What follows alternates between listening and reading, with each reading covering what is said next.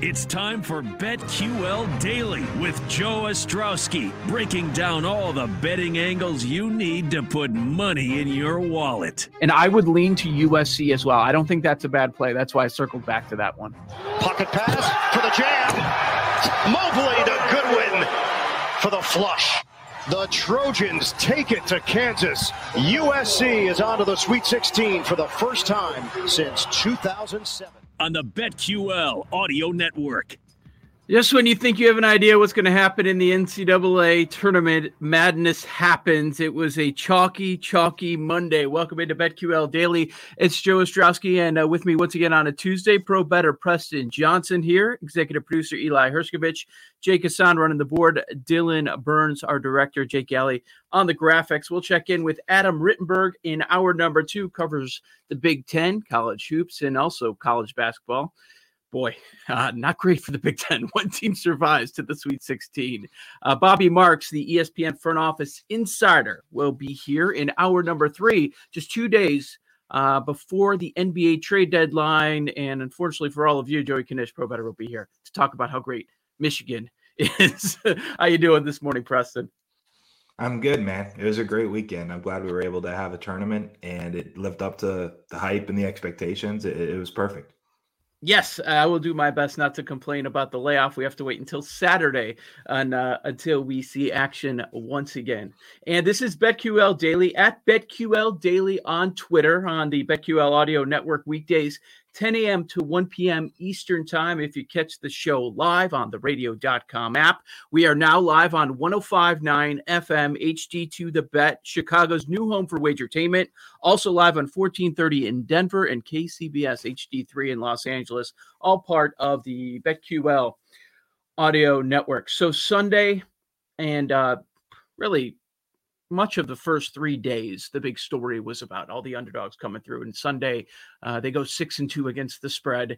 And we watched the first game of the day, like, really? This is going to keep happening? Oregon upsets Iowa. They pull off the outright upset. They move on, playing their first game in the tournament. They're now in the Sweet 16.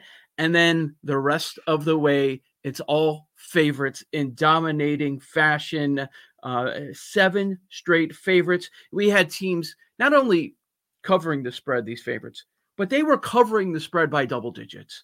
Whether we're talking about UCLA, Florida State, Bama, and USC. I guess you could take a lap, Preston. You could pound your chest over the Pac-12, man. I would, but I think we have Big Ten fans on this show that I co-host with. That's fine. It was ugly, man. It was bad. I don't know what to say other than Big Ten probably a little bit overrated. Pac-12 probably not rated very correctly. It's all right though if you were able to kind of follow along, or if you were just kind of picking out those spots early, and if you bet until Colorado finally, and they were only down 1 with I think 10 minutes left, and then Florida State on this massive run, like a 15-0 run, I think. But that was the only game the Pac-12 didn't win outright and didn't cover. They were dogs in a bunch of those. So, shout out to the Pac-12, UCLA through to the Sweet 16. Fortunately for Texas losing to Abilene Christian, Texas UCLA probably would have been a much closer game. So anyway, I'm excited. It's fun as a fan to have 25% of the remaining field, and hopefully one of them at least can make it to the Elite Eight and keep the run going. The Pac-12 win total for props was 4.5, and they have 4 teams left. The win total for the Big Ten, they started with 9. They're left with 1 in the Sweet 16. The win total was 15.5. Wow, I guess that makes sense. That's high. Yeah, extremely high. So what do you think it was? I've heard all sorts of theories out there. Well, you didn't have the non-conference games, but we've also seen teams that are playing. That's happened so early in the season. I don't know if that's what it is, or they've been hanging out in Indianapolis too long. What it is, but why do you think? I get it. Like I was making excuses. I found myself doing this yesterday for the Big Ten because I don't think anyone expected Wisconsin to beat Baylor. Not many were expecting Rutgers to move on past Houston. So that gets thrown in the wash, and people criticize the Big Ten for that. But Iowa, you're a 2 seed. you were a suspect 2 seed in Ohio State, and then they go out in the first round. There's really no defending the Big Ten anymore. So I'll try, and I'm not even a Big Ten homer. But by the way, Rutgers should have beat Houston, right? What were they up 10 late, and then gave like an 18-2 run to close the game, or maybe it was only 9. But the win probability was over 90% late in that game. They win that game so frequently, and it's at least less devastating if you're a Big Ten fan. But let me, I guess, speak to the why. Like, why did this happen? I think it was at Cleve TA. He's a Big Ten Ohio guy. He tweeted about this before the tournament. And I don't remember the exact numbers. I don't have the tweet in front of me. It just popped into my head. But he basically was alluding to his tweet at the unadjusted efficiency numbers and the disparity between those and a lot of the numbers we look at, because we're supposed to adjust for strength of schedule, right? KenPom does it. If you look at Bart Torvik, if you look really at anybody that has public efficiency numbers, they're adjusting for your strength of opponent. If you were to just throw that out, so that biggest disparity, getting back to this, between your regular efficiency non-adjusted versus their adjusted efficiencies for strength of opponent, was the Big Ten. And he was alluding essentially to the point that maybe the Big Ten could be overrated, because the reason that all of these teams are rated high is because they all played each other and they didn't have a ton of non-conference, which maybe is part of that. And it could be that, people adjusting for, hey, they're playing top defenses every single game, and so their offenses are actually better than we think. Maybe that wasn't really the case. So I think that's part of it. Certainly could be. I think the second part of it is, and people hate to truly grasp and understand randomness and variance. There's a chance it was just fluky. There's a chance that just, it landed heads 8 out of 10 times, or 9 out of 12 times, whatever ends up being, however many games they played, in the sense that sometimes you're gonna have these weird runs. It's probably somewhat fluky that the Pac-12 was winning and covering every game until Colorado finally lost yesterday. But when you have like a tournament like this and a lot of random events that are occurring, sometimes you're going to see weird streaks or weird runs, and it just happened to be that. I do think they were probably a little bit overrated. We did talk about it before the tournament some. I did say Pac-12 might be a little overlooked, but to the extent where we saw these kind of two extremes, I think that's a lot of it's just kind of part of the randomness of the tournament. And if they ran it back, next weekend from scratch, like, I'm fairly confident that Big Ten would have more than one team in the Sweet 16, and the Pac-12 probably wouldn't have 4. Yeah, I'm positive of that. And then kind of under the radar, because there were so many teams in the Big Ten, there were some that felt that the Big 12 is a better conference, and they had 7 in, and they're left with 1. And there's only Baylor left. If you play the first 2 rounds of the tournament again with those 7 teams in the Big 12, you're probably going to have more than 1 team left. I agree. It's funny that they're both just the 1 seeds too, Michigan and Baylor. Like nobody else could figure it out.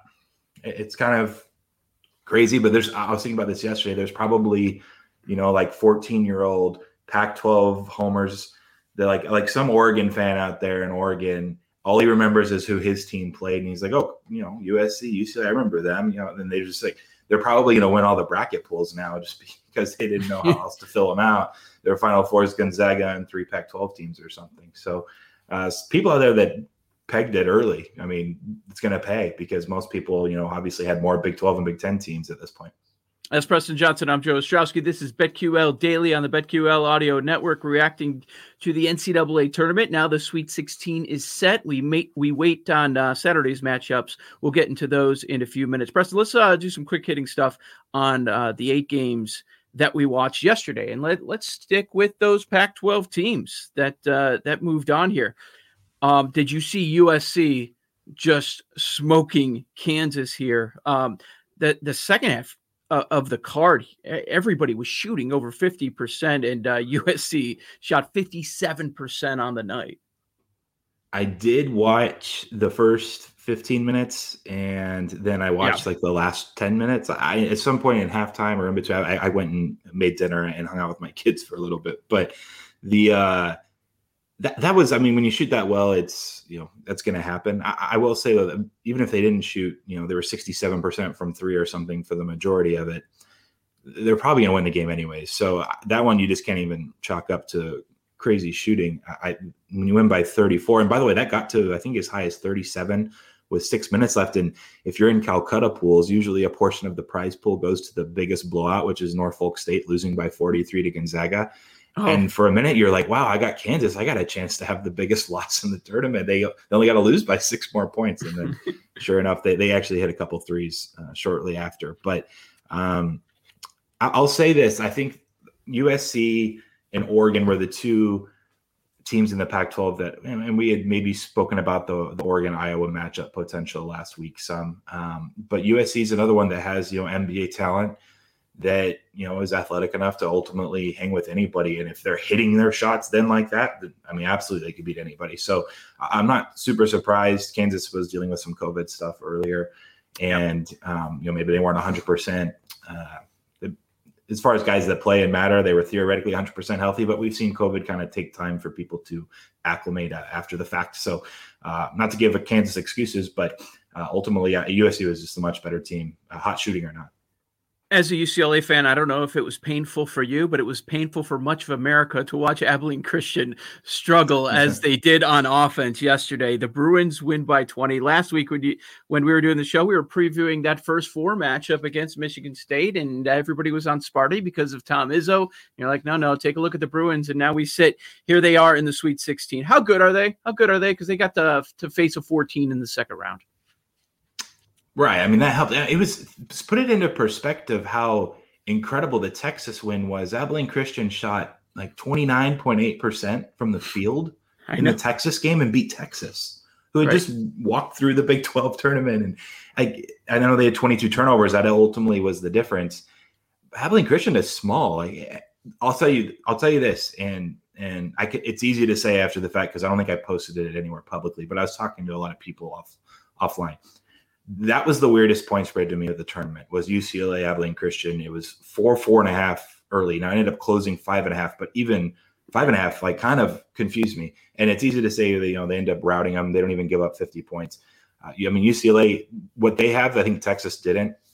And it'll happen is when you're getting pressured and you're turning it over and the small guards are able to put pressure on you and switch and everything, you can't really run your offense as well. But if you have a guy that can post up, or you have a guy that can just go in isolation, like Juzang, for example, and if you just have guys that can go ISO, it does wonders. It's pretty easy because you have all these shorter and smaller guys trying to defend you. And so for some reason, Texas never could. They kept turning it over.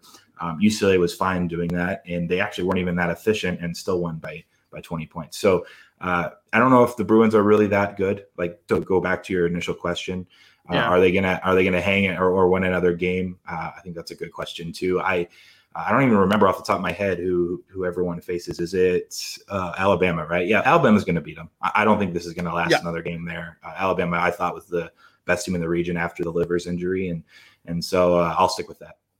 Yeah, let's actually touch on Alabama because that was a game you could certainly see a blowout last night. Yes, always easy to say after the fact, but they had their shooting issues against Iona in the first round, and Maryland was going to let them shoot from the outside, and that was a bad recipe for them. They made 16 threes last night, shooting 53% and scoring 96.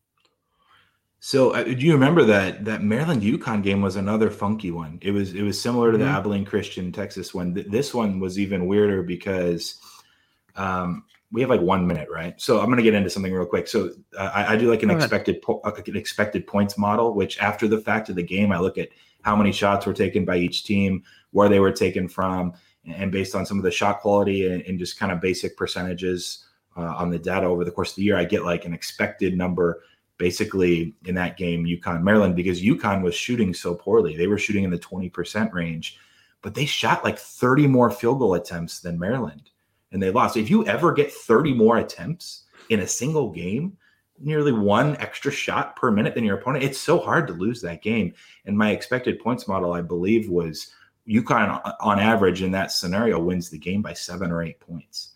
And, they ended up losing by double digits to Maryland. Like, it was a really strange game. And then so sure enough, Alabama actually makes some shots and they run away with it. And so those are kind of those outlier things like Abilene Christian and Maryland, where despite winning those first round games, they weren't very trustworthy wins, if that makes sense. And so you can pick those out and, find some overreactions in the market and take advantage. That's Pro Bettor's Preston Johnson. I'm Joe Ostrowski. This is BetQL Daily. Coming up next, we're going to take an early look at the Sweet 16 matchups. Lines are out, totals are out for all 8 games you'll be watching coming up on Saturday and Sunday. We'll tell you if there's any value in the market right now. You're locked into the BetQL Audio Network.